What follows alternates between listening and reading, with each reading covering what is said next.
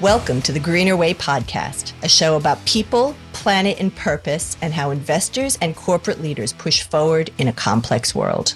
Shalini Samuel is the Director of Certification in Standards Learning at B Lab Australia and New Zealand. B Lab is the global organization that oversees the B Corp certification movement, and B Corp is an independent global standard which identifies businesses and organizations with sustainable and ethical practices. And they began their work before greenwashing was even a thing. So Shalini, welcome to the Greener Way. If I could start off, could you provide a little bit more information beyond my very brief intro on what a B Corp is and how do B Corps meet the challenge of profit with purpose? Sure. Thanks, Rachel. Thank you so much for having me on the podcast. So I suppose to begin with, B Lab sort of comes from the premise that a different kind of economy is not only possible, but necessary, and that business can lead the way. And that's where it's always started. And the B stands for benefit for all. And certified B Corps are companies that are verified to meet high standards of social and environmental performance, accountability, and transparency.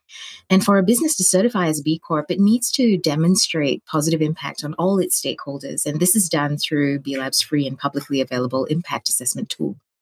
Now, B Corps need to hit a minimum of 80 points and submit to a rigorous third-party verification process. Now, B Lab is the nonprofit behind B Corp certification, which, as you've indicated, is a globally recognized standard and movement of business as a force for good, and made up of over 6,200 businesses globally, including over 500 in Australia and Aotearoa, New Zealand. We develop the B Impact standards, verify companies' performance against the standards, advance legislation for stakeholder governance, and support business to continuously improve their impact. B Lab started in 2006 by building some of the basic market infrastructure that entrepreneurs and investors said that they needed to succeed. And this included performance standards, a legal framework for stakeholder governance, and a unifying brand. Now, currently, B Corps range from household brands to venture-backed disruptors to multi-billion-dollar businesses. And you'll find B Corps across 89 countries and 159 industries, from technology to textiles, energy to education, and food to finance, all aiming to lead the way as pioneering businesses that combine this purpose with profit. I think one of the things that's always fascinated me about B Corp, Shalini, is the fact that you've created a global standard that really is accessible from, very small enterprises. I've mentioned in previous conversations that a very dear friend who runs a sustainable swimwear manufacturing line is undergoing considerations of B Corp certification, all the way up to really large global entities. And it's sort of the flexibility and accessibility that's always fascinated me about this process, as well as the rigor and the transparency. So how does B Corp go about that process of assisting companies who want to demonstrate and continuously improve those practices? Yeah, great question. I think I'd answer that by actually saying the actual assessment consists of 5 impact areas. So 5 impact areas that companies really sort of answer questions and select answer selections about.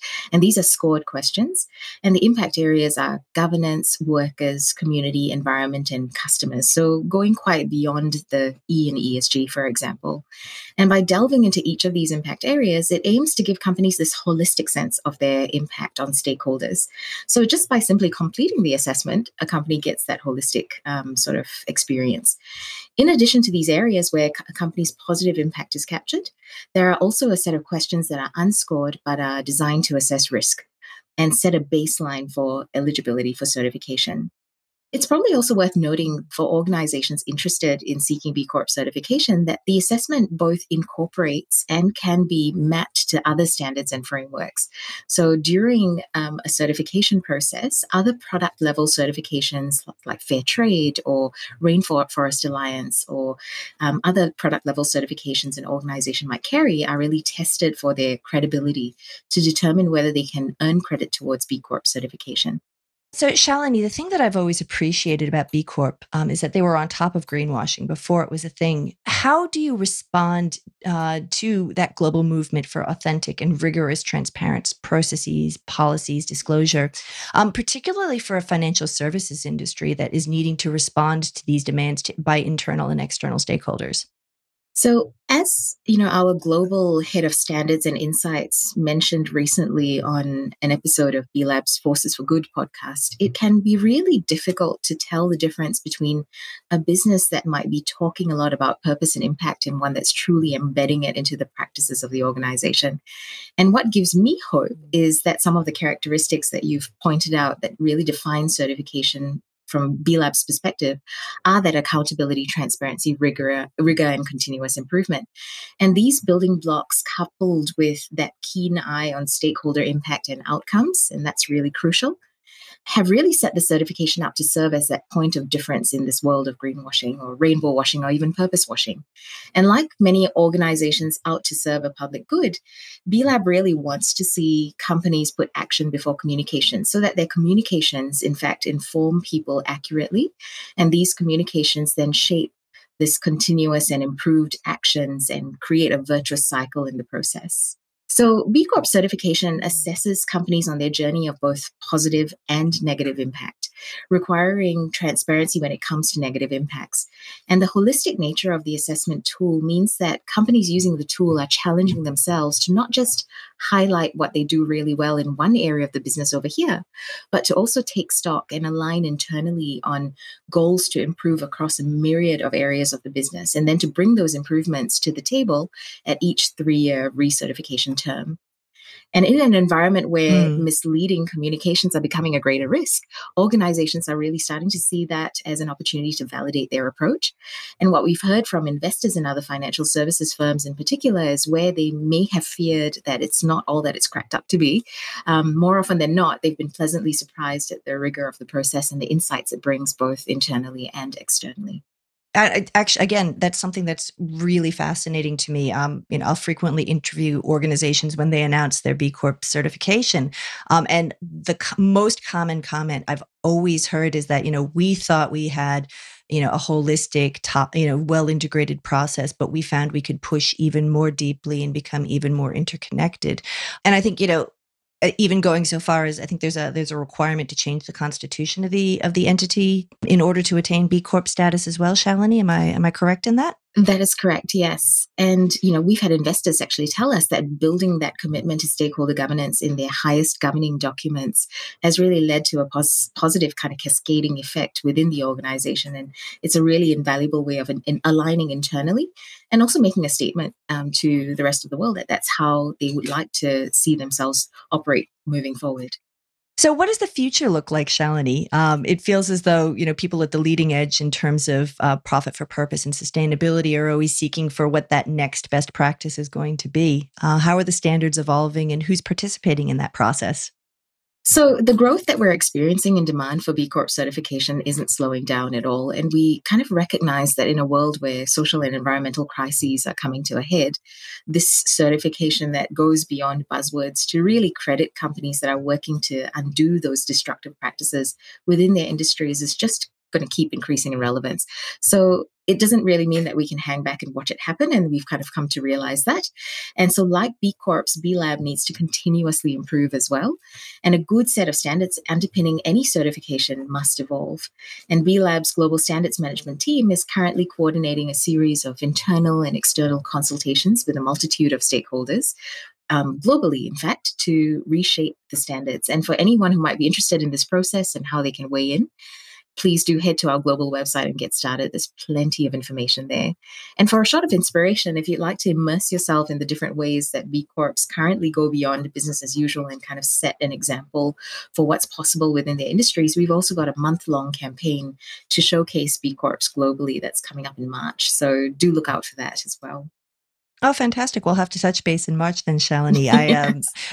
I will confess I have gone to the B Corp website to read up on some of your case studies to understand a little bit more profoundly how B Corp accreditation works and what it can mean for organizations. So there's a wealth of resources there. So Shalini, as we finish up our time together, what are the top 3 things that are interesting you for 2023 when it comes to working with the stakeholders in Australia, New Zealand's B Lab process? Yeah, great. Another question that is really live in my mind.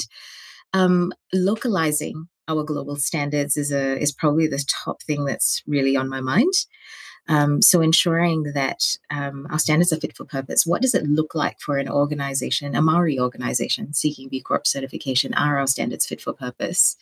What does it look like for, the largest of largest investors doing the same?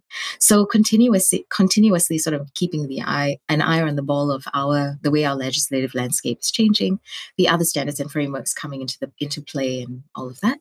So that's probably the first thing. And the second thing is to continue to ensure that despite the fact that we're a small non-profit, ultimately, that is servicing sort of large for-profit organizations, as well as medium and SMEs, to continuously ensure that we provide a level of servicing and experience that actually does speak to what the movement is actually about, that everything about the inclusivity of the movement kind of keeps shining through. And also really upping our game through our standards on risk mitigation and risk management. So we've got a big part of the new standards that are coming in relate to kind of being a little bit more clear with the market on how we assess risk and how we define risk, particularly for companies that carry controversy when they come through the door. Ooh, I'll be very interested to continue this conversation as you start to examine those questions and come up with solutions.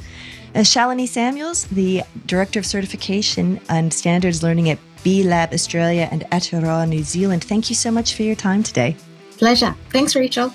Thanks for listening to the Greener Way podcast. If you liked today's show, remember to rate and review us on your podcast platform and make sure you're subscribed so you don't miss an episode. Any feedback? Contact us on podcast@fssustainability.com.au. I'm Rachel Allen-Backus.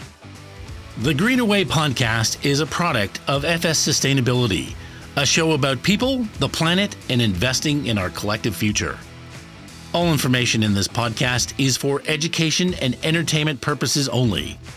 The Greener Way podcast gives listeners access to information and educational content provided by discussing numerous financial sustainable options and our featured guests. It is not intended as a substitute for professional, legal, or tax advice. The hosts of The Greener Way are not financial professionals and are not aware of your personal financial circumstances.